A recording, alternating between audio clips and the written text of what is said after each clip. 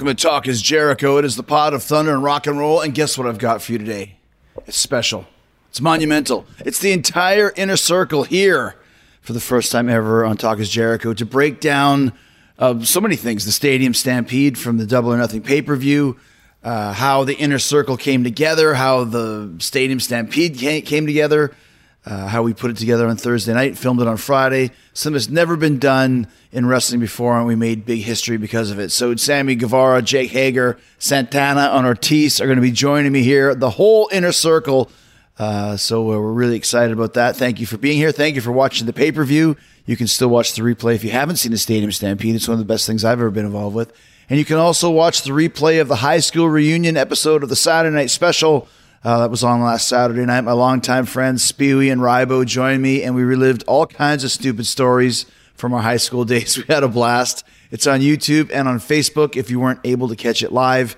And the Saturday Night Special will be back this Saturday. Come hang out with me, 9 p.m. Eastern on Facebook Live and my official YouTube channel. Just search Chris Jericho, and you'll find me and the show. I've got a whole bunch more stories.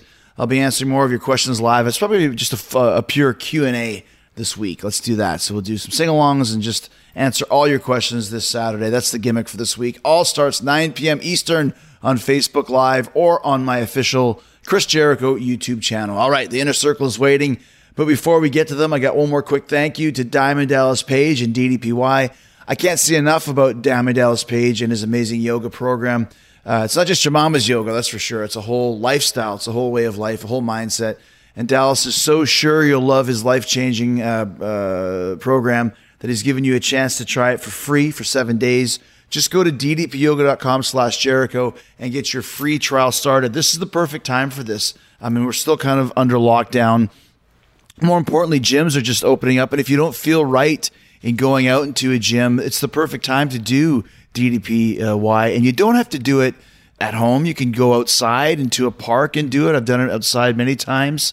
Or wherever you want to do it. You want to do it in your bedroom or in your living room or at your friend's house or wherever it may be. You can literally do this anywhere. So I want you to give it a try because DDPY will not only help your physical health, but it's going to help your mental health. Helps clear your mind in this crazy world that we're living in right now. So check it out. Get on the path to healthy living today. Download the DDPY app and get started for free. That's what DDP is willing to do for you. Now just go give it a try. There's no more excuses. This will help you. It's got the Chris Jericho stamp of approval. Go check it out and try it now. Well, we're just going to get started right now. This is great because we have all the inner circle here talking, hanging out. And it took us about 17 and a half minutes to get us all up and running. But we're not technical wizards. And now Jake's got his mic off, I think. Can you hear us, Jake? Yeah, I was just muting it because they were running around. Sorry. Oh, perfect. Okay, so yeah, if your kids are running around, stick it on the mute. Cool. Yeah. So we wanted to get on today, and we're on Zoom, but this is just for Talk is Jericho, to talk about, I want to talk about a couple of things. I want to talk about the Stadium Stampede match, which a lot of people are saying is one of the best matches ever in the history of the business, and also talk about kind of the inner circle and how all of this came to be and all of this came about. So I'll just start the moment that I came to AEW. The idea was for me to have a faction. Tony Khan really wanted that and thought it was a good idea. And I've never had a faction before. I've had tag team partners and I've had, this, that, and other thing, but kind of being the leader of a faction kind of stood out to me. So I thought it was a good idea. So then we have to figure out who are we going to get involved in this and throw around different ideas and come up with kind of this whole amazing group that we have. So I guess let's just kind of go through. Sammy, how did you find out about the inner circle? And that you're going to be a part of it? It was probably like a all-out weekend. It was Nick Jackson. He's like, you're going to be in this group. And I'm like, I thought he was ribbing me. Right. I'm like, what group? He's like, you're going to be in a big faction with Jericho. And I'm like, yeah, okay. And yeah, so I heard just a little bit of talk about that, but it's wrestling, so you don't know anything till it actually happens. Mm-hmm. And then when it finally, that day, it was like, all right, here's what's happening at the end of the show on the first episode of Dynamite. It's like, whoa, this is a real thing. Well, it's funny because, like we mentioned, I saw you on an NWA show. I watched Cody versus Aldis. Nick Aldis. Yeah. Yeah, and so I just was watching, and I saw you on it, and I text Tony and Cody. I said, "This Sammy Guevara guy, we should bring him in." So it was kind of right from the start that I kind of had an eye on you. But the first choice, I can't even remember who the first choice of the different guys were. But I know at one point I was like, I'd like to have MJF. And they said he's going to do his own thing. And I think, well, then I think Sammy's kind of the same idea. I wanted a young, kind of upcoming, charismatic guy. Mm-hmm. Then I wanted a tag team. And one of the ideas that was suggested was Pentagon and Phoenix. And I said, it's too gimmicky. I don't want gimmicks. And then right after that, it was, what about LAX at the time, Santana Ortiz? And we had met briefly. You were on the first cruise, but I didn't really know you guys and didn't really know much about you and all that other stuff. So how did you guys hear about the Inner Circle? Yeah, like we had started talking with Cody and the Bucks a while back. Maybe like, I mean, we got really cool on the first cruise and stuff like that, and you know, working with each other, and we noticed we all had a chemistry together, and yeah, like a little while later, you know, they contacted us asking, you know, when our time was up with Impact and stuff like that, and they pretty much threw at us what that huge idea was, and that we were going to be a part of a group with you, and you know, we were going to be doing this, what we're doing now, and you know, we Ortiz and I, we've said this before, but we've bonded and we became pretty much a tag team after reading Lion's Tale. And really? Yeah. And that was the start of it. Ortiz had read it first, and then we were working together at the time, and he was like, yo, check this out, read this. And I read it, and I mean, we were like, this is the blueprint. This is the what we felt we needed to follow to get to where we wanted to get to. And yeah, so the fact that when they came to us and they threw that idea, and we were like blown away. We were like, holy shit, this is awesome stuff. You know what I mean? And just especially like reading all the stories and you know, watching your whole come up and just respecting your whole career. So it was pretty good stuff. Yeah, we wanted to be a journeyman and do it all, wrestle everywhere before we signed with a big company. And it really made the decision real easy for us to come to AEW. Plus the tag team division is stacked. So we were like, yeah, we want to wrestle the best in the world so we could become the best in the world. So yeah, the rest is history. And like you said, it just fit for me too, because like I said right from the start, you guys just look like, because I didn't know what I envisioned. I just envisioned a tag team, a young upstart, and then just a big killer. And when I saw you guys, I was like, and then from the cruise too, but these guys just look like thugs. I think the first time I was like, he's a street thug, he's a ruffian, and that kind of fit the look of what I was thinking. And then the final ingredient was of course Jake, who we had worked together, you know, many times in the WWE, but we, you know, as you do in wrestling, kind of lose touch. But what really kind of got you in my brain again is that we were both training with Josh Rafferty at Dave Batista's gym, his MMA gym. And that's when you started getting into Bellator. And I was like, that's really cool. Because I think I remember even asking you, do you still wrestle? Are you thinking about wrestling? Are you thinking about getting back into the business? Because we talked about it at the gym, right, Jake? Yeah, absolutely. And it was funny because my journey to AEW kind of started when I was really not 1 foot out of pro wrestling, but my bigger focus was on MMA at the time. I had the first fight in January of 19. And, you know, throughout all the interviews with that, I kind of felt like AEW was coming around. And so I would always want to like tease it with interviews. And then after the second fight, which was in May of 2019, right before Double or Nothing, you know, we just got done with the fight, and we threw a bunch of teasers out there with some interviews, and then that's where we ran into each other at Dave's gym, and we really started like butting heads about it. Yeah, and it was interesting because one of the ideas was they wanted to have a guy called Anthony Gogo, who I think is signed with us now. I think he's a boxer from the UK. Obviously, he's stuck in the UK right now. But they were saying, what do you think of this Anthony Gogo guy? And I said, well, he's never wrestled. And I said, how tall is he? And they said they wanted him. He was like 5'11" or whatever. I said, no, I need a big guy, and I got the guy. And I approached Tony Khan. And the thing about Tony is he is beyond a fan. He's very smart. He's very, as we all know, he's very almost bullish. He knows what he wants, and he also knows his guys. I said, what do you think of, at the time, Swagger? And he's like, I always loved Jack Swagger. I think, I always thought he was great. And I said, I think I can get him. He's the guy. He's the guy. And lo and behold, you guys worked it out, and you can still fight in Bellator. And when the COVID is done, you will fight in Bellator again. But in the meantime, your career is completely, skyrocketed as a result too. So it was a win-win for everybody. It changed my life, no doubt about it. Still remember it. And then a thing I like about the Inner Circle now is remember the very first week when we had our big run in, actually when Jake came out, it was the second week.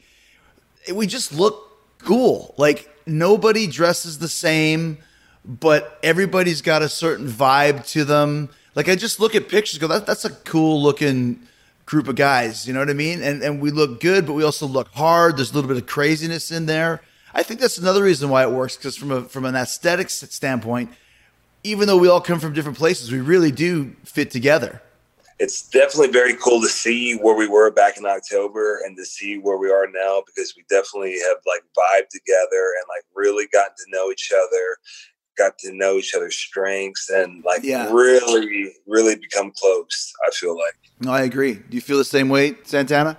Yeah, 100%. I feel like just the way all of our personalities molded together as time went on, and how we all maintained our individuality, but also with the Inner Circle, we're like a well-oiled machine, and we're all on the same page. So it's awesome, like you said, to see the pictures from when we started to now, and just go back and watch the first episode and watch through all the way to now. It's pretty dope stuff to see happen in front of your eyes. How's it for you, Sammy? Santana Ortiz had been in Impact and kind of been in Ring of Honor and around, and of course Jake had been in WWE, as I had, all around the world. You were coming in just as a very young guy to the business. Was it kind of intimidating at the start to be in AEW and be with us, or were you ready for it? Well, I mean, it's you never know until you get the opportunity. And I remember, like you said, Santana Ortiz and Impact, Jake Hager, you, and I'm the youngest one there, the least experienced, and so I felt like I had some big shoes to fill, and that just made me want to work even harder. Every match that I was in, I'm like, all right, I'm in this badass group. I got to show out, So hopefully I'm doing the job for you guys. The first thing I said is you got to get rid of that stupid panda head. You mean this panda head right there? Yeah, that's the one. How about this? You guys remember this in DC? The first night we were going to have our big thing, and Jake was going to remember how we couldn't find Santana and Ortiz. And just so you guys know, I was like, these motherfuckers are pulling a double cross on me. Did they sign with Vince? And we were even we got to get, I said, is Penta and Phoenix around? Where are they? So what happened that night? We couldn't find anywhere. So the photography guys and the guys that shoot a lot of the ID stuff and stuff like that, they saw us in the locker room, and we weren't doing anything. I think everyone took a break from putting stuff together, and they were like, hey, if you guys are free, we need pictures of you guys and some ID stuff. So we're like, all right, we're not doing anything. So we left with them, and little did we know that where they were set up was on the other side of the arena. So we're already in gear, we're ready to go, and none of us had our phones on us or anything. And so we went to go take pictures and shoot a bunch of stuff. And we came back to everyone almost having a heart attack. It was pretty funny. Yo, I remember Malenko looking at me like, you almost got me. You almost got me. I remember I was thinking too, these Conan's guys, they're always late, what the hell's wrong? The Latino guys just show up when they want. And I think we even had a chat the next week where I was like, guys, you can never do that again. I don't know how things are in this world you came in before, but in our world, you're on time. Yeah. What were you thinking, Ortiz? Yeah, I felt like a little kid that day because we were scolded. And I was like, damn, we messed up on our first day, of course. But like in true Conan fashion, we needed to be on Mexican time. Right. Well, Yeah. He also spent the first 6 months trying to get in as your manager. I'm like, they don't have a manager. They're in the inner circle. Yeah, bro, but they need a manager too. Well, I'm the manager. Get out of here. It's interesting too because it's something that I like to point out that we started this the very first episode of AEW, October 2nd, 2019. And the cool thing is, and we use this in our promos even, it said we never have ever had a crossword amongst us, Bubbly Bunch notwithstanding, when Ortiz headbutted Sammy to start the Manitoba Melee. Yeah. Never hit each other with each other's moves. Never had any. There's the flim flam that Jake still remembers it. But that's the thing that's so cool about our faction is here we are 8 months in and still haven't lost any steam whatsoever. Still heels. Still got great chemistry and great cohesiveness. In other wrestling companies, if something lasts 8 weeks or 8 days, it's a big deal. But for us, it's like we haven't even brushed the surface yet. It's a pretty rare thing in this business. I think that's the exciting part, that I feel like there's still so much that we all have to offer and give and bust our ass with. So I'm excited to see where things go and how we all develop, and Right. looking forward to everything. What are some of your highlights from the last 8 months of being in the inner circle and the stuff that we've done? Sammy, anything come to mind for you? Yeah, I mean the Bubbly Bunch just recently, you know, that was like I feel like we all got to work our creativity on that. Or there was something that happened in like December. I don't know what it was. Maybe we were just all hanging out backstage or whatever. But I just felt like, wow, this is, you know, the beginning. We're all starting to get to know each other. But I don't know, maybe around there is where I felt like, yo, this is my group Chemistry. right here. Yeah, exactly. Yeah. I felt like we all started to vibe off each other more. I likened it the other day to a rock and roll band. When you put together a band, you don't really know what you're going to get, and that's where you have the great. It's all chemistry, you know. If somebody like if they said tomorrow, okay, you know, Sammy's out and you know Pac is in, it'd be like, we don't want that. Like this is the band. This is the classic version of the band, and I see what you're saying because I think that was it. If you look October, November, December, there was some real cohesiveness going on. And I remember the 1 week that I missed when I was in you guys had New Year's Eve in Jacksonville. I felt like I was missing out. Like I got to be with the inner circle. I got to be with the guys, man. You know. How about you, Ortiz? What stands out over the last 8 months? I mean, other than obviously the Stadium Stampede, right? That definitely is the peak at the moment. The cruise was great. Just being all together on the cruise and just vibing on the cruise. That was definitely one of the better moments. Although I barely saw Sammy at all on the cruise. He was someone else. I was hobbling around on the cruise. Yeah. Me and Santana had a great night on the cruise. I don't remember anything about it, but you used it in a promo. We solved all the world's problems and then forgot it all the next day. All I know is that I ended up at my room at 8:30 in the morning, and I was like, thank God I woke up here. What stands out for you, Santana? Honestly, it's been a lot, man. Like we've been, you know, fortunate enough to do so much within the 8 months. But that day one, man, I still look at that picture when we're all standing in the ring and you know, the Capital One Arena. And just that whole day, that whole experience, you know, us coming together and like you said, that first initial picture, we looked so badass. Yeah. And just the whole moment, like, you know, having my family there and, you know, the crowd was rocking and just everyone, like, I remember looking out at the crowd when we were all standing there and everybody's like, holy shit, like this is a pretty badass group, you know. Your family was there in Washington? My whole family was there. Including your father? My father was supposed to be there, but he wasn't feeling good. So he gave my ticket to my grandmother's friend. Gotcha. Well, you lost your father this year, and we all appreciate that and stand behind you on that. But that's cool that he heard about it and got to feel it and be a part of it. You know? Because that's the thing too. Until you're on national TV, your parents don't really understand. Oh yeah. You know. Yep. Now you're on 100%. TV, right? Now you're on TV. Like, it's real. How about you, Jake? Or did Double or Nothing, Stampede, the Bubbly Bunch stuff that we did during the quarantine, your match versus Moxley at Revolution really stands out to me.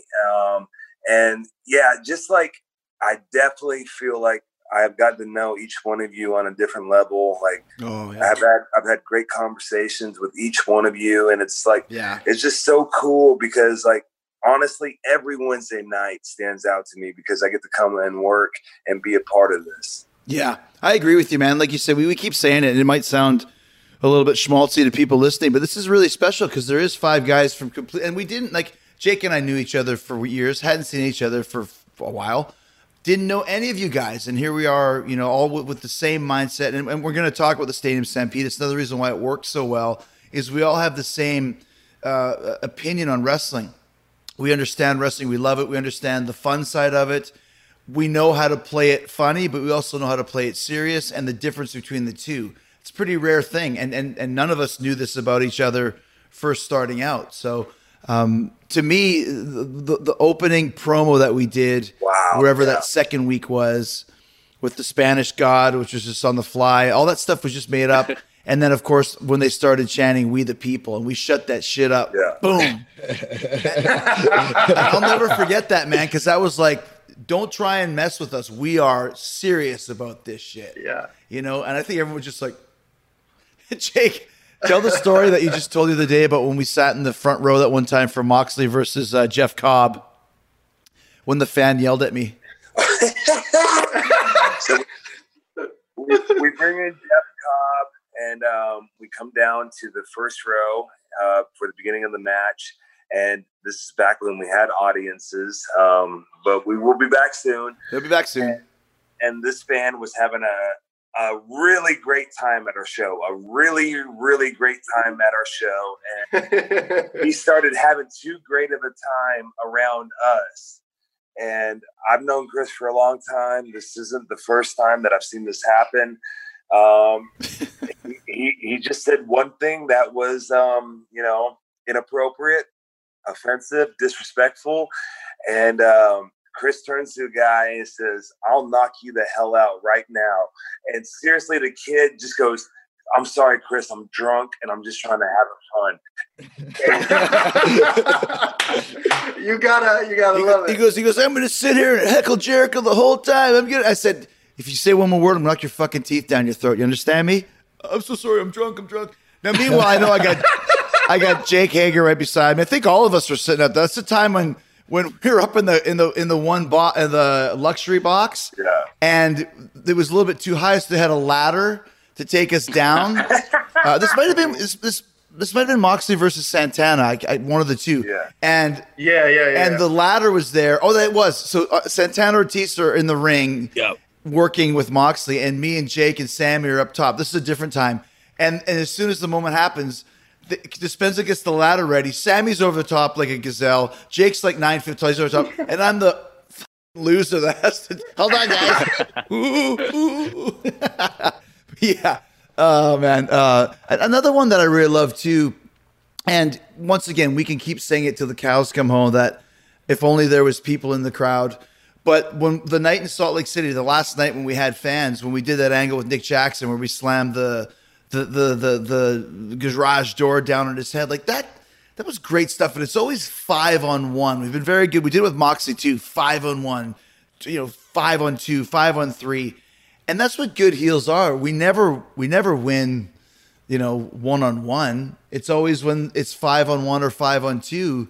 And I think that's an understated thing about the Inner Circle is like we don't ever forget about the fact that we're heels and we're a pack. It's a pretty cool thing. Yeah, I mean, we got the numbers, so why wouldn't we use them, Well, yeah, the Moxley, another great one was the weigh-in with Moxley. That was all cool. And, oh, yeah. The thing we did with Tyson this past week was a lot of fun. How was it for you guys with the whole Tyson situation? And I was looking across the ring at Vitor and then Rashad Evans. I didn't even know he was going to be there. And I looked at him and I was like, yo, that's Rashad Evans? I was like, oh man. I was like, I need a knife or something. I can't take these guys on. Legit. Jake is I'm about to step behind Jake and be like, yeah, get him, Jake. I was a little intimidated. I'm not gonna lie. At one point, I looked at Ortiz because I didn't know all these guys were coming out with Tyson. Right. So at one point, they're all lined up in front of us, and I look at Ortiz, and I was like, yo, I need a clean pair of drawers. I think it's about that time. Yeah. It was on that level because I was trying to feel them out and be like, hey, what's up? And they were all trying to act like, hey, it's about to go down. Yeah. Yeah. Well, Belfort said to me, because once again, like Tyson's there and he's got this rogues gallery of murderers, and I'm not a UFC guy, so once again, and I didn't know. This is no disrespect, Henry Cejudo and Rashad Evans. I knew Vitor Belfort, but I thought, who's this big Russian guy? Apparently, he's from Brazil. So we're talking to him, and I'm trying to explain to these guys. These guys all have dead eyes. They're just like looking at me, and there's no planning, there's no rehearsal, there's no script. They're going to do whatever they want. And Vitor's like, so I'm like, it's just going to be a big, I used the word riot, not knowing that 2 days later there really would be riots. But I said, I just want a big riot and a big mob scene. And Vitor's like, so I double leg somebody? I'm like, no. No one's doubling. I said, as a matter of fact, here's what I said. There's a big, tall, blonde kid with me. He's a big, tall, tough, blonde kid. That's the guy that you go with, okay? And I told Jake that, and I went and introduced you to him, and he totally big leagued you. He did. What the? Bro, I was ready after that. Let me just say, I had to remind Henry that, like, I was at Oklahoma when he came there for a recruiting trip. Wow. And then I wrestled against Rashad Evans in 2003. So, like, I had to let these guys know that, hey, we're right there. I didn't know you worked with Rashad, or you wrestled with Rashad. This is amateur wrestling. Amateur wrestling. Yeah. So he was the 174-pounder, and I was the heavyweight. So we didn't wrestle each other, but we went up to Michigan State, and it was his senior year. So that's what I mean. So okay, so Vitor, we got Jacob. So these guys all come to the ring, and listen, we know we've got our little. Once again, it's a classic inner circle. We're giving presents. We're goofy. Jake's poem was great, which, by the way, was not written by anybody but Jake. It was his idea.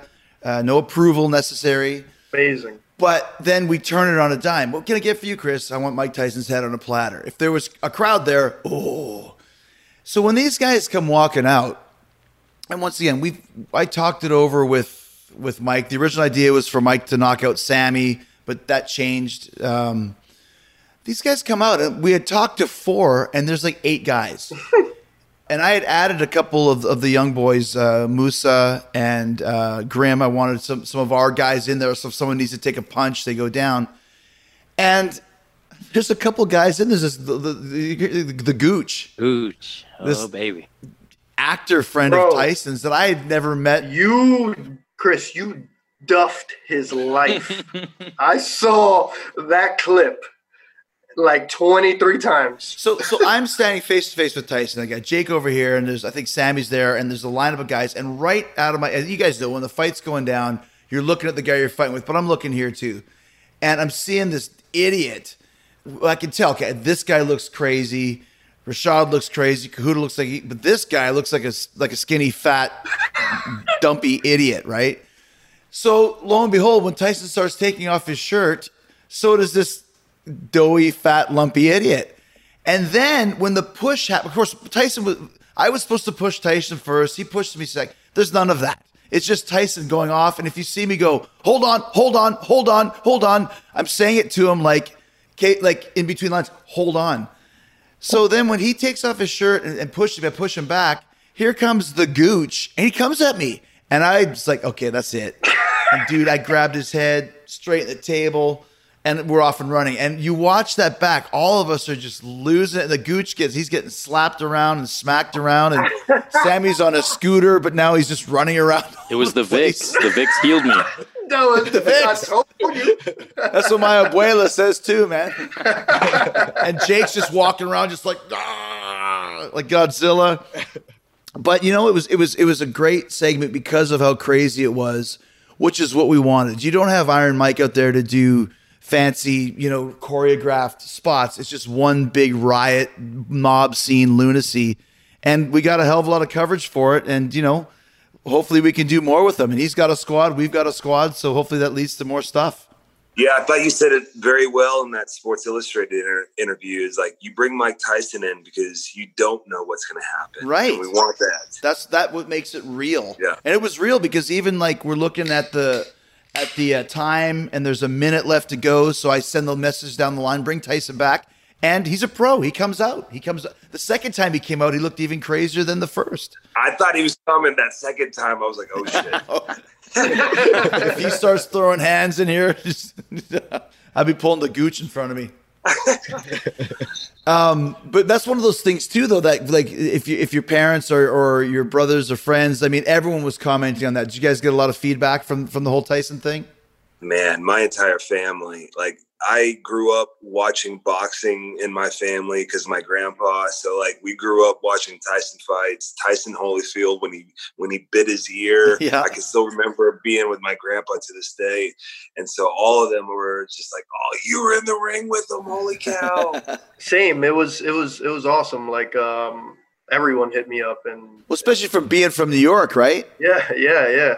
And it was dope. Like same like Jake, I used to watch a lot of the old Tyson fights with my grandfather and stuff. He would always record them on VHS, and we would always watch them together. So it was pretty special for my family to witness that. It was cool. What were you guys thinking? Because I remember when we got there on Thursday, and originally they wanted us to tape Thursday night, and I kind of said we need Thursday just to kind of figure out what we want. I remember my analogy was like, if we need an elephant, they might say, we can get you an elephant on Friday, but we can't get you one on Thursday. So we went in there on Thursday to kind of look around. And I remember just walking in the stadium and going, okay, it's a stadium stampede, and there's nothing in here but a giant empty field and a giant 80,000 seat empty stadium. Not a lot to work with at the start. What were you guys thinking when we first pitched that idea and when we kind of first got there? Sammy, what was your thoughts? My first initial thought was, it's a stadium. When will I ever get an opportunity to jump off a stadium? So I remember I texted Tony. I was like, "Hey, I will legit jump off the stadium." And I don't know if he thought I was kidding or what, because he didn't reply. And then I remember a couple days later, I texted him again, and I'm like, "Hey, I'll jump off the stadium. I'm serious." And then he hearted the message, and I'm like, okay, well, now he saw it at least. That's a big Tony Khan text response. Heart. Yeah. You send him a big long text this long, you'll get a heart. when we got there one day, if you guys remember when we did the street fight in the concourse, so the idea was so the world of AEW was within Daly's place. The street fight was to show the concourse area, kind of the connection, the bridge between the two, leading to the open mouth of the stadium, which is when Santana Ortiz returned. We got our big victory, inner circle behind us. What's going to happen next? So when we got there on Thursday, Sammy comes up to me and goes, "You see, there's a big staircase that goes from the concourse up to the top of Daly's place." He's like, "Yeah, like, how about I fall off that staircase?" I'm like, "And what do you land on?" He goes, "Well, we'll put a pad there, but then we'll take the pad away and it'll just be like on the ground, on the floor, like on the concrete." Yeah. I'm like, "What do you think this is, WWE, where they throw you off a rooftop and you just get up the next day?" No, you're not getting thrown off the staircase, falling 30 feet and landing on the cement and just getting up later. So no, and we're not doing anything in the concourse either. Now we're in this world. What were your thoughts on the concept of the match, Ortiz, considering that it's never been done before and there's nothing to go back to and judge it against and get ideas from? I was excited, anxious. And just, man, I remember just feeling like a kid in a candy store, especially when we started walking around the whole entire stadium. And there was so much to play. But when they brought it together on Friday, I was just like, oh, my God, this is going to be fun, like really fun. Mm-hmm. When they started bringing out all the gimmicks and all the stuff on the sidelines and just, yeah, man, I wanted to go back and do it again. I'm ready to do more. I feel like we didn't even touch the surface of what we could do in this stadium. It was, I was just anxious and overwhelmed at the same time. yeah, I was really excited. And like I said, it's such a rare thing to be involved in the first ever of something in pro wrestling because everything's been done. And I was in the first Elimination Chamber. I was in the first Money in the Bank. So I know the feeling of like a Stadium Stampede. Like we said, we can't go back and look at a previous one, but yet we have this whole empty open canvas. So I remember we started talking with the guys, and then somehow it turned out, okay, the one thing we knew, I love the fact that there was a ring in the middle of it, like for no apparent reason. So, because my original idea that Tony liked was there has to be some kind of rules to it. Like you can only pin somebody in your half of the stadium, like in your end zone or whatever. But then we realized it's just too far away, which is where Sammy getting Northern Light suplex all the way down the way was because at least there's one version of this. But we started talking, and the only idea that I had was I wanted like this because Cody had sent me a picture of an NFL entrance with the fire, and I was like, okay. And then we were originally, I shouldn't even say this, but we had an idea planned for the Blood and Guts that we were all going to wear similar outfits. We won't say what they are because we'll save that for later. But I thought, well, let's keep the same idea and we'll all wear football outfits. Great, we've got that. And then we'll do this big Game of Thrones kind of two armies just and we'll do that, and then we could do that. And then after that, I had no ideas. So that's all I had.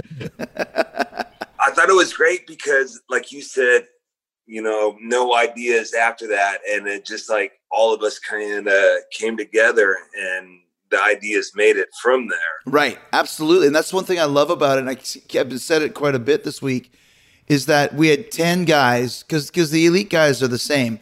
They have a certain mindset to what wrestling is. It's a little bit more left field than me, but we have that element too. And we showed that with the Bubbly Bunch, which we can talk about after. And just everything that we do. That first week when Cody did that piece where he's in the calm chamber or whatever, and DDP's talking, and I was watching like, you got to be careful with stuff like that, but Cody can get away with it because he's such a babyface. But as soon as I saw that, I'm like, oh, okay, I got an idea. And we played that so straight, which is what we wanted. Jake wasn't talking, and I kissed Sammy in the cheek, and we got Soul Train Jones, and you got Santana Ortiz with all the stuff that you guys were saying. He was wrecked or whatever you said. It just worked so well. And that's when I was like, it reminded me when I started working with Kevin Owens. There was something about him. I thought, I think this guy's got the same idea as I do. And then we start working together. That starts to blossom. And we have that with all 5 of us. And so does the Elite. So all 10 of us got together in a true collaboration. That was the beauty of it. No one came in with a piece of paper. Okay, we'll do this. It was just kind of like, what do you guys want to do? Let's start talking. So Matt wanted to go to the goalpost. And I thought, well, I'll stick with Nick because we're the ones that slammed Nick's head into it. Sammy can come with me. And then you guys, Ortiz and Santana, ended up getting the task of going up to the swimming pool. How did that come about? Do we know the pool was there when we got there, or how did that all come together? Ortiz was the first one to point out the pool when we came in and we were looking around a little bit because we had gotten there like early and we were just looking around the field and stuff like that. And he pointed out the pool. And then I was like, yo, wouldn't it be funny if we try to recreate a similar version to the New Jack City scene in the beginning with hanging Matt upside down off of like a platform over the pool and stuff. And so and then when Chris went up there to check it out, Dispenza, he was like, oh, it's only 3 feet. So we were like, all right, well, maybe that would be and then Tony was like, no diving in the pool. Yeah. That was like, listen, all the ideas that we had, the only thing that Tony ixnayed was pushing the wheelchair into the pool. That was the one thing he was adamant against. Yeah. But yeah, because I remember you said that you want to hang somebody over the edge or whatever it may be. So yeah. But did you guys say, okay, we'll take the pool and grab Matt and Kenny? Or it's very organic how it happened. But did you actually say, okay, we'll go up here? Because I know that me and Sammy and the Bucks are going over that way. We'll see you guys later. Yeah, because we automatically thought of Matt because he has the history with the Lake of Reincarnation. Mm-hmm. And that was the initial. I was like, oh, this would be a perfect opportunity for him to, come out of the pool as a different gimmick and stuff. So right. that was like, I was like, we have to like do that. Yeah. And Ortiz. Just to play off of that, it definitely just came together with Matt in the broken gimmick.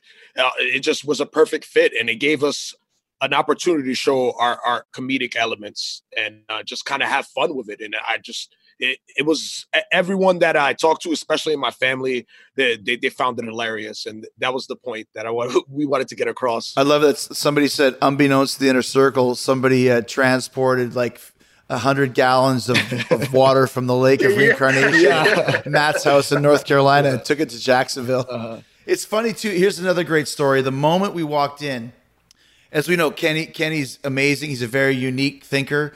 And we walked in the stadium. The stadium is huge. And right in the very little corner, top corner, there's a bell. If you walk into this view, the bell is like 0.0001% of what you're going to see. The moment we walked in the stadium for the first time, Kenny goes, "Oh, look, there's a bell up in the corner. Someone should get their bell rung." And I was like, how did you see that? Like, I'm like, where? He goes, where? This right there. Like, he walks in, the first thing he sees, not the goalpost, not he sees this little wee bell in the corner, which leads to one of the great spots, which we'll talk about. But now, Jake, how did you end up being the guy going to the bar? You know what really was cool about the Stampede is, like, it just kind of seemed like the different places that we all went to, it kind of was a cool way to fit our characters into it. Yeah. And so it made it more relatable, I feel like, for an audience. First of all, Ortiz, can you really swim? Is it, or was that? So, what is it? Merry Men in Tights, the Robin Hood. Men in Tights. Yeah, Merry Men in Tights. So Little John, there's the scene where he's in a puddle and he's like, I can't swim. So that's where I got the idea from it. So yes, I can swim. I don't know. I still haven't seen him swim. So. I could make it to the edge of the pool. Let's just say that. That was so great. Just so you guys know, Ortiz is a kind of a quiet guy, but his comedic skills, selling in the ring, all that stuff you do, it's genius, man. Once again, not knowing you guys, the stuff that you sell, when you get your bell rung, and the sell job on that still makes me laugh. It's so, with his wet hair and it's like this big moppy, just genius stuff. So great stuff there. So let's go back to the bar fight with Jake. So originally we thought the bar was going to be close to the pool. So I went up with Santana and Ortiz with those guys, but the bar ended up being in a different location. So it kind of like originally thought we were going to have some other people in there, but then it kind of just made sense that it was just the Cowboy and the Killer go in there. And just as like the ideas came about, it just really became evident that it was going to be him and I in there. And it really became cool, the stuff that we could do with it. I remember it was like the only thing that popped in my head about that one, because I was off and I couldn't make it up to the pool, but I was in the area where the bar was. So I was just kind of hanging around listening and watching. And I was like, the one thing we have to do is right after the lunacy of Santana's locked in the ice chest and Ortiz gets his bell rung and there's Lake of Reincarnation and Kenny goes through the fence and all this crazy shit is going on, that it's like, and scene, quiet. Which leads to you walking down the hallway. You go sit down at the bar and like, like just the way you guys did it. There's going to be a fight. Okay, let me finish my drink. Well, give me one, too, drink, and then fight. I just love the tone shift in that. That's when it became a real kind of mini movie to me, like a movie would be. It just wouldn't be fight. It was like stop, recalibrate, and then you guys just went gangbusters. And you guys got that whole fight scene in one take. There was no redos. It was great. Amazing. It was so good. It really was incredible because I was definitely stressing out all day about having it look the way it needed to fit the part. And I love how it came across and it looked very real. And I promise you, Chris, Inner Circle, that's the only bar fight I've ever lost. I can vouch for that. The best part too is, and keep in mind too, and this is not a bad thing, but we hadn't seen Hangman for 2 months. We hadn't seen Nick and Matt in 2 months. It was kind of a little bit weird, but you're dragging Hangman over the bar, and they put tons of baby oil on the bar to get him off. And I was like, dude, you're going to slide right off that thing. Not exactly what happened. That baby oil didn't really help much, did it, Jake? Man, that's one of the things we were so excited about. We're like, oh, we're going to do all the classic Western bar fight styles. The big uppercut into the pool table, the pool cue, and then of course the bar slide. And so once I got next to that, I was like, how the hell am I going to run his ass? Like, I don't know if you see it, like just to carry him from the pool to the bar. I had every inch of the Hangman in my hand on this side. So imagine what I had in my hands to get him across that bar. But dude, I think about halfway through it, the baby oil kicked in, and it wasn't too bad. But I was definitely like chumming my feet. You had a handful of Hangman, is what you're saying? It was a long noose, ladies. All I kept thinking about was Roadhouse, the movie Roadhouse. Yeah. And when the hell is Terry Funk going to pop up and make a cameo? They're already smashing all the liquor bottles. Get rid of the liquor bottles.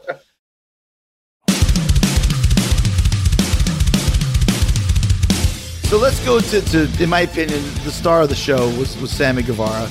And this all started in the street fight when Kenny had the idea of the golf cart chasing you, because the original idea was the golf cart would knock me down, you'd come to me, they'd do a little turn and knock you down too. And then as you do, you go away and come back and say, no, Sammy's going to run. And of course, Sammy takes the most ridiculous bump of all time. And you have to tell us about that. But I mean, you know what you're doing, but that bump just looked fucking insane. Well, I mean, if you're going to get hit by a golf cart, I was like, screw it. Let's just go all in with it and hope for the best. And hey, I think I can add stuntman to my resume now. Shit. Well, you definitely can. They put that into the beginning of the show now. I'm in it like 3 times. The golf cart, the one-wing angel, and then the 630, the Derby. Did you give him the 630? Yeah. Okay, well, you're one up on me because if when I was in the WWE, I was in everybody's Titantron entrance video getting beat up. I'm talking everybody. If Funaki's coming out, he's punching me in the face. It doesn't matter. You get a lot of fame and fortune from being a bump man, Sammy. I'll tell you that. So tell us about the whole horse thing. Like, because once again, we come back. The horse is out. We know that Hangman has this horse entrance. And dude, I'm sorry, you're getting chased by a horse. Now he can say, "I'll slow it down." If the horse goes, "I don't like this guy's jersey or his hair, I'm going to run him down." Like, you were never close to the horse, but dude, that must have been kind of something interesting to think about. Well, before it started chasing me, we had to move the mascot because it was kind of like, it was freaking him. It was spooking him. Yeah, because at first he didn't want to run, and so we had to move him. And all I thought was, okay, now the horse is pissed, and now he's really going to trample me. So I was making sure I was nowhere near. I was running for my life legit because I didn't know if the little Jaguar mascot scared him or whatnot. Did you have a backup plan if you got too close? Maybe turn left or right. Right. That's what I advise anyone who's getting chased by a golf cart. Just turn left or right. Or a horse. My daughters are 13 years old, and they watch the Stadium Stampede, and they're like, "Why doesn't he just zigzag? Just go this way. What's wrong with him?" It's the deer in the headlights. You just don't know what to do. You just run. Right. But that was such a great scene, and it was one of those things where we've built Sammy Guevara up to being this bump guy. But that's, like I said, give you a year, you'll probably turn on all of us and be the biggest babyface in the place. But it all started from all of this. Now, what ideas did you bring to the table? Because I think I was thinking of ideas for you. All of them were for you to get beat up in the end. But that's kind of what gets guys over in your position. Yeah, the big finish. Like originally, I was just thinking of jumping off and doing something, and so that's kind of what my thought was like, okay, I could do something cool, but then that changed. Jumping off onto the field, onto that big wooden box thing they built. Right. But yeah, that changed not so much in my favor. I was like, I'm going to jump off and do something cool, and then it changed to, no, what if we do something cool to you? To you, right, right. No. Oh, it was cooler. Right? It was cool looking Yeah. back. My favorite part of the whole thing, and I'll go through the thing I did with Nick in a second, but when I do the thing with Nick, and when I did the thing where I hit him with the yard marker, and I said, that'll move the chains, that's from a Saturday Night Live skit that Andy Samberg used to do, and because his mindset is that repetition is laughter in comedy, no matter how stupid it is. So he's a sportscaster. It's like, and then he takes a field goal and runs down the yards. That'll move the chains. And then the next play, he does a 3-yard pass. That'll move the chains. And I just always remember that. So that's where that'll move the chains came from. And then I had the dumb idea of putting the witch hat on again, and then turning around and getting super kicked. So I get super kicked into the field goal practice net, and I just take just a total fallback because I think the net's going to be stronger than this, but it didn't support me. And also when I fell back, I landed right on one of the bars, and I felt this like washing warm sensation all over my rib, and I never get hurt. And this fucking thing almost killed me. I couldn't even get up. I thought I broke my rib from the witch hat spot.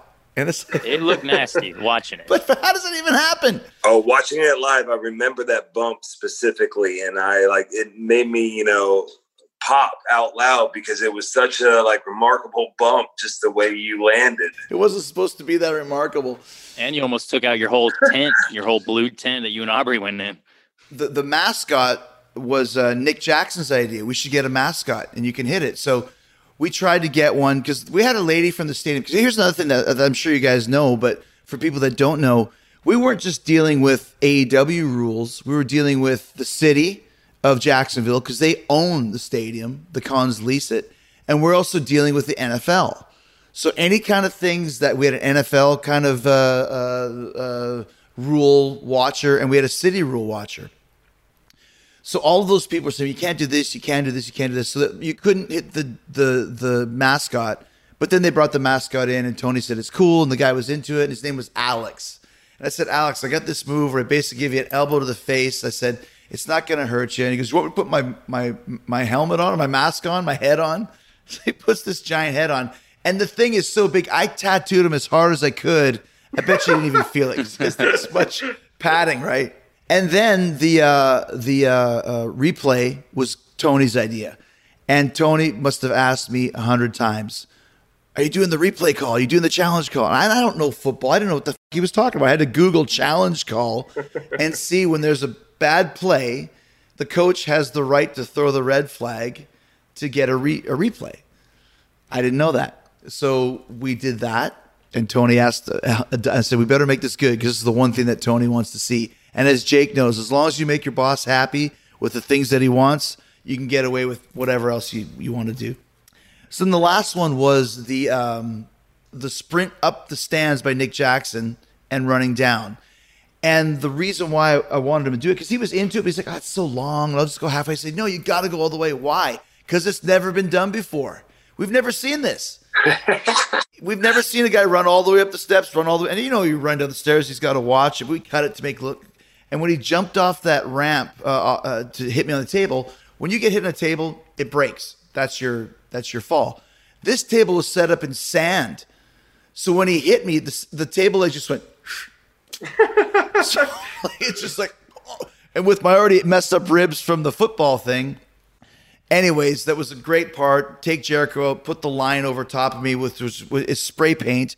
And Hangman had to, you can see, gently lifts it up over my ball bag so he doesn't take my balls out, and rightly puts it over my face, so then I'm gone. So going back to Sammy, favorite scene of the whole movie. Sammy's crawling after taking 100 yards of Northern Lights, passes out until the sprinklers go off. What a great scene. The sprinkler hurts when it hits your face that close. It's not too good. I was going to say, I thought you were blinded. But the best was that you kept playing into it, like the sprinkler went off in your face, and then you would turn and the other one would slap you in the face, and then the other one would slap. So it was perfectly done. But once again, great comedic timing because, that was one take. And we found out, so anybody that's an NFL fan, where are the sprinklers?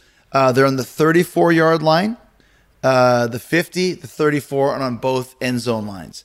And the sprinklers are spaced every 60 feet across the field.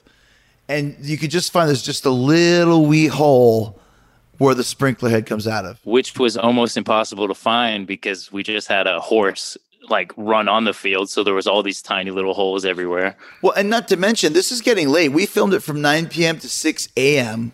or 5 a.m. Yeah. And then we had about a 60-minute period when it was a torrential downpour. And you were done yours already, Jake, and Santana Ortiz were done. You guys might have even been gone at that point in time. But me and Sammy and Nick and Kenny, we had to do this whole extra thing. And it was getting close because at 4 a.m., when the rain went away, they said the sun is coming up in an hour, and the fire marshal's getting pissed for all the explosives at the end. So we were really under the wire at that point. Yeah, and with the rain, what people don't know is the thing with me and Kenny, we're standing up there, but that whole platform was just soaked wet. Wow. And so hats off to Kenny because he's has me above his head and we're walking to the edge and all I thought is right here, this is where he's going to slip. And this is where the very last move. And this is where something's going to go wrong. You know, it's funny because we tried to dry off all those surfaces. It was the same with Nick Jackson running down the steps, then jumping up on the railing. Yeah. We tried to keep it as dry as you can. But obviously when there was and this was not just a little bit of rain, it was a torrential rain. Yeah, I have a video of just behind the scenes video of just pouring down rain. And there was a huge puddle too on top of that wooden platform they built that me and Kenny went through. So when we finally went through it, just all this water hit us. All this cold water hit us. Yeah. What a feeling that must have been, though. It was like a feeling of I'm alive and also now I'm cold, but more happy I'm alive. But so many great moments, like we said, because of all that. And I think people, when they see, we turned that in at 5 a.m. and basically had 3 hours to edit it. So what we saw actually on the actual pay-per-view was the edit that none of us had seen. I had worked with them earlier in the day to kind of help with the edit and tighten some stuff up. But that was it. I was the only one of the 10 of us that kind of saw the second last cut. The last cut was the one that we saw. So just a great shout out to our technical team for all of that stuff, for sure. And you know what the worst part? I took all these moves from everybody, very beat up the next day. But the worst part was jumping up onto the platform me and Kenny went off of. My shin hit the little corner of it. Right. Yeah, my shin hit it, and then the next morning I woke up and it was all blown up, big balloon. You sent me a picture; it was gross. Yeah, we all saw it in our little inner circle text group of all the stuff you did. My favorite part too is when you finally. Oh, I was going to say this when the sprinklers are hitting you and wake you up. My idea was there's a movie by my friend Eli Roth called Cabin Fever. It's a great horror movie. I don't know if you guys have ever seen it or not. And at the very end, there's this asshole. He distances himself from his friends. It's actually a virus that's going around that's killing all of his friends. And he finally he's put a kerchief over his face like this. And he's like, "Get away from you guys! I'm leaving." And at the end, everything's done, everyone's dead, and the last thing is he comes out of the forest and he's like, "I did it! I'm alive! I did it! I made it!" And then all these cops that think he's infected just shoot him. Oh man! So that's what I wanted to show. We had no internet. I was going to show you the scene, Sam, but you nailed it. I'm the last man standing. I did it. And then the motor comes on, and you're just like, oh shit. And then just PTSD flashbacks, oh, not again. But then once again, you're taking off running with these idiots behind you, and you jump that fence like a gazelle, just, straight over the top. Yeah, didn't get hurt jumping that fence, then jumping this other one that's 4 feet. But once again, overall, I mean, we knew when, and like I said, I'm not sure when you guys split, but they showed a rough cut of the edit during the rainstorm, and I think it was right after Jake's bar scene, and that's when all of us watching were like, "This is something really special." I remember that feeling, oh my gosh, this is genius. When did you guys start catching on that it was going to be as cool as it was, Santana? I didn't know it was being edited as we were going. So when we were all sitting in by ringside watching on the monitors, I remember looking at Ortiz and wow, we really pulled this off. It couldn't have been done any better. And I knew that once it aired, everyone's phone and everybody was just going to be bugging out over it. Because the fact that we all 10 of us had so much input and so many ideas, and how each and every idea came across perfectly and everyone executed their stuff so good. I left. I was going to pack my bag, and I remember packing my bag and thinking like, yo, this is definitely going to be something special. I was excited for it to drop already, just to see the reaction it got. How about you, Ortiz? Yeah, same way. I was thinking this is either going to go really good or really bad.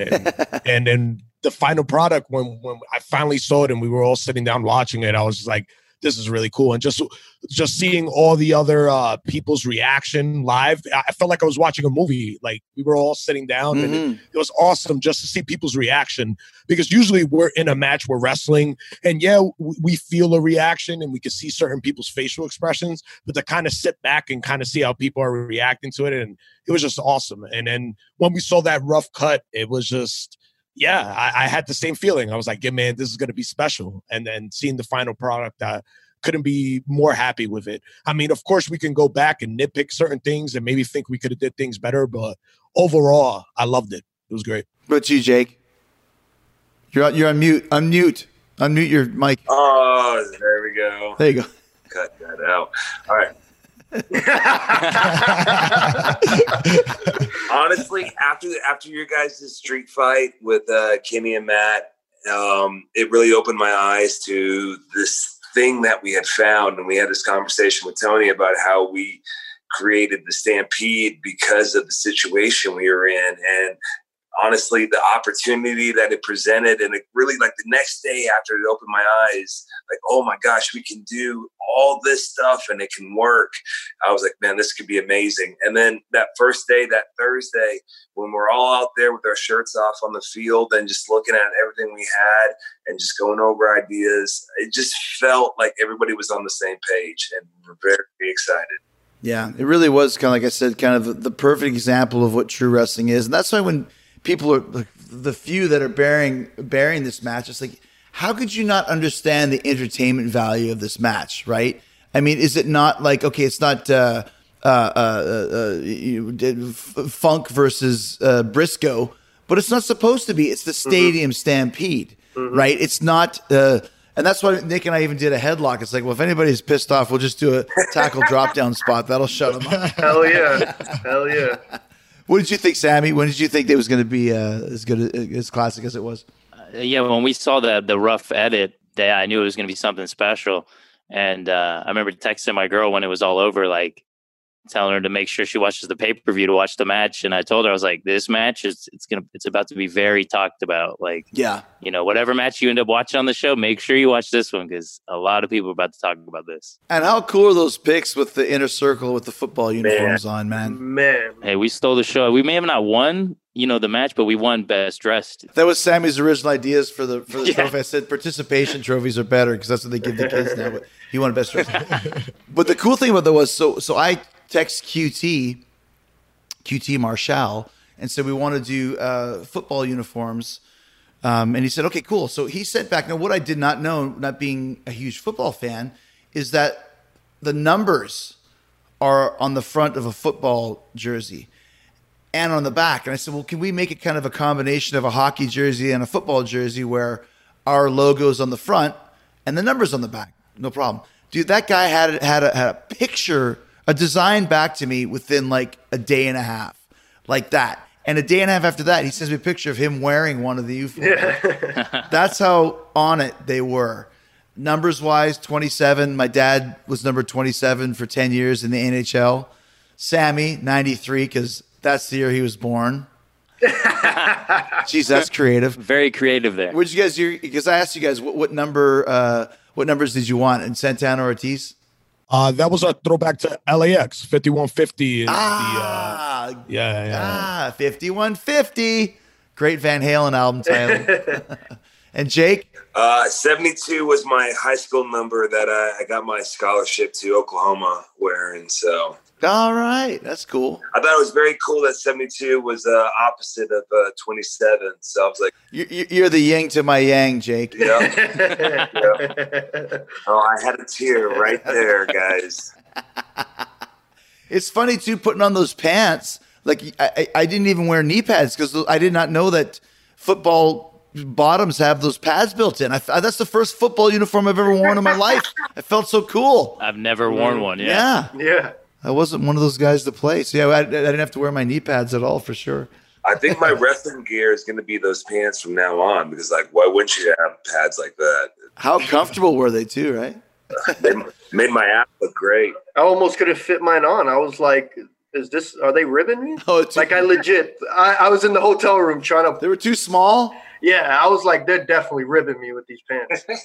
And then Ortiz was like, no, you just got to break them in. Like literally, they're going to rip. And I was like, well, I guess. And then he was right. They ripped, and that's how I put them on. I think I got Hager's shirt because my shirt went down to like past my waist, almost to my thighs. And I looked at the rest of you guys, and the rest of you guys looked cool. I was trying to tuck mine in, and it looked like I was wearing like a mini skirt. He had the abuela gown on, the nightgown. My abuela told me so. The whole thing, man, was the special part about the whole Stadium Stampede thing was like my dad was the biggest football fan like I've ever known. Yeah. And this being presented to us and this whole idea coming about was almost like a sign that he's around. Like, yo, this is so something he would have thought of and enjoyed and been so hype about. So like, what are the odds that this comes about and me thinking about him and just a coincidence alone. And I was just like, yo, I remember after we filmed it and going back to the hotel and like, I was like, damn, yo, like you got one. Yeah. You know, it's pretty cool. Cause once again, I never took it that way at first, that we'll just incorporate football stuff, but it just organically started to happen. And I think that's another reason why I loved it is like, even on Thursday, we didn't know what to expect on Friday when we filmed it. But once we started going, it was like, everyone was just kind of on the same page of it. And it's actually pretty funny because, like I said, we finished at 5:10 or something. And the fire marshal was leaving at 5:15. I'm done. Yeah. Because if you look, we had the cheerleaders, we had the drum line, but they started dropping off like flies. Because at the end, the idea would be when the elite wins, the cheerleaders would think they were gone. They said we out of here. So we finished at 5:10, and that's when I had the white spray paint all over my face and down my shirt. I'm like, I'm not going to wash it off. I don't know if I can wash it off. I'll worry about it later. So I walk into the hotel at about 5:30, 6 in the morning, and there's a group of pilots and stewardesses waiting to go to the airport. And here comes this lunatic. My eyes are beet red. My hair's all over the place. I got half white face. I got a dented baseball bat in my hand and a football uniform with a white line. And I just look at it and I go, it's been a rough night, guys. The best is that we incorporated baseball, hockey, fighting, everything, everything, soccer, all in NFL, Game of Thrones, war dance. You know, it was definitely a little bit of everything to anybody, and that's what I say. Like even with this Mike Tyson thing, if we continue on, and hopefully we can, wrestling is all shapes and all sizes, and there's always a way to make it work. You could do pure comedy to a freaking hardcore death match and everything in between. And I think our I don't even want to say match, our segment, our piece, our short film. Yeah, short film. That's our short film. Had all those things. And Tony's like, we gotta submit it for an Emmy. We're gonna win an Emmy for this. You know, excited. He gets, we're gonna win an Emmy. We're gonna win an Emmy. Last question for you guys. It's been so much fun. We could do this all night. But by the way, my favorite thing is when Jake had his phone on silent when he muted his mic, and you just see him yelling at everybody. He's like, and Ortiz has showed us his whole apartment as well. He's walked everywhere. So. I had to move around to get better reception. I have really bad Wi-Fi reception. So I'm like, can you hear me now? I'm moving it around. Yeah. What was your favorite part of the Stadium Stampede whether you were involved or whether you weren't involved? What stands out for you the most? And I'll go first. For me, the bar fight was amazing. Sammy, I did it. Turn around to the car. And then Ortiz's bell selling was just so genius. One of my favorite things I've ever seen in my life. I loved it. Great stuff. How about you, Sammy? Them dunking Matt Hardy and him coming as different versions of himself. Yes. And then the underwater camera of him doing the Hardy Boys thing and the V1. And when they see the Matt fact, when Santana Ortiz see the Matt fact on the side, they're reading. Yes. I couldn't figure out what you were looking at in the rough cut. I'm like, what are they doing? And then, they put the Matt fact there. No, that was definitely my favorite part of the whole thing because, you know, because I remember we watched the rough edit and they did the Hardy Boys thing, and then watching it live on the pay-per-view, I didn't realize he did it again. Underwater did the V1 thing, and so it popped me twice. What do you think, Santana? Oh man, so many good moments. Damn, I love the spray paint deal over that Hangman got you with. Yeah, freaking the bar fight was amazing. Sammy dying in every scene was amazing.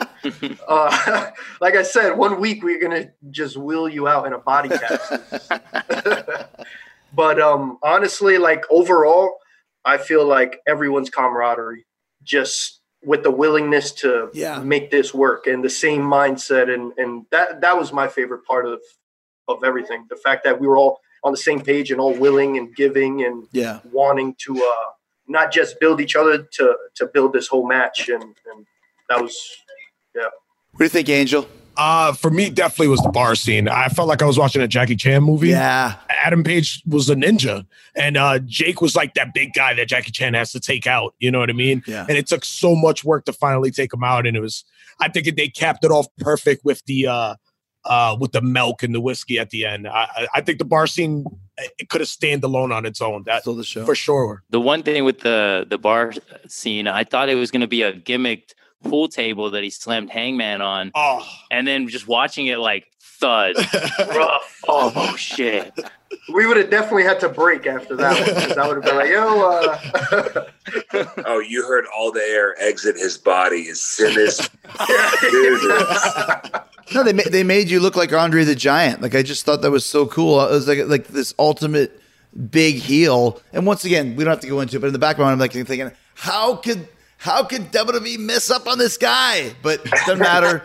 It doesn't matter anymore. But that was like the smashing of the bottles, and it was great, man. What a great scene. How about you, Jake? What was your favorite?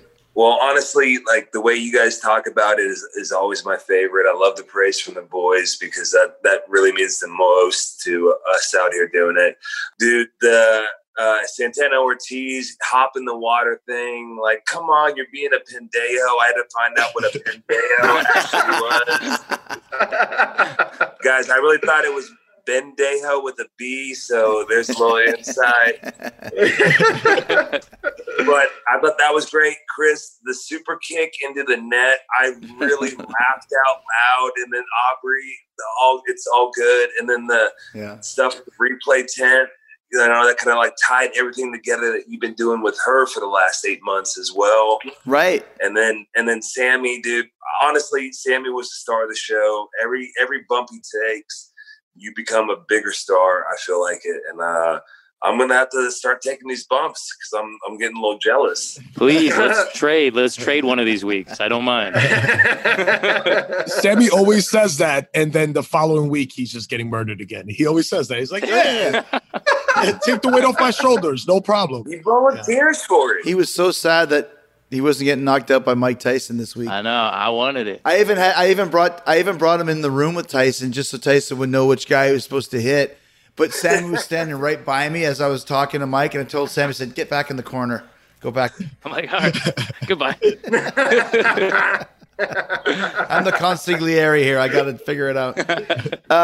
Once again, guys, a great example of what wrestling is all about. Great teamwork. And when I say this, I said it from the moment we finished. One of the best things, one of my favorite things I've been involved in 30 years, and that involves thousands and thousands and thousands of things. So And thank you so much for doing this. This was a lot of fun, man. This is like kind of the new version of the Bubbly Bunch. We should just do this every week just to hang out and see what's going on. Hey, there we go. New podcast show. There you go, the Flim Flam. Oh, yeah. Quickly before we go, the Bubbly Bunch was Santana's original idea for us, five of us, to do something, which then kind of morphed into all these things that we did. The Flim Flam was because my niece has been over at my house, and I have 13-year-old daughters, two of them, and all they're doing is TikToks. And they made me do the TikTok, and I was like, wow, we should do a TikTok. We can't call it a TikTok. Let's just call it a Flim Flam. Because I had said something on commentary about some fancy Flim Flam. So when we're putting together the dance for the Flim Flam, I got two Puerto Ricans. I got another, whatever, Sammy's Cuban, whatever the hell you are. Cuban. I got a Canadian, and I got a big giant, killer. So this dance move, it better be fairly simple. So I said it was like this. And like, dude, that was so great having you guys send in your shit. And Jake's like, Jake, man, you sent me 3 takes, and all of them were amazing. I got a lot of gifts, Chris, but dancing ain't one of them. And nor should it be. We don't need a 6'6" MMA fighter wrestler dancing. That was half the fun of it. So, and I was so into it. I'm like, this is going to be huge. I trademarked Flim Flam. I'm like, this is going to be the biggest thing ever. And like, it wasn't, but it was fun. Actually, TNT did do your own Flim Flam, and then they would produce it afterwards with the same music. And they had to stop after 300 because so many people were sending them in. So we did have quite a reaction to that. So the Flim Flam, good stuff, guys. Stuff that never would have happened if there was no pandemic. We're taking advantage of it and staying creative, right? So. Mm-hmm. All right, boys. Well, thank you so much for joining me, and we'll see you in a week for another fun-filled edition of the Inner Circle's Dynamite. What a great time! Thank you, Chris. All right, Jake. Though Jake's got to take the bumps for me. Yeah, you're still taking the bumps. Yeah, well, and Jake, go back to yelling and screaming at whatever you're screaming at. You guys were too loud. Give me more whiskey. Cheers, guys. Stay safe.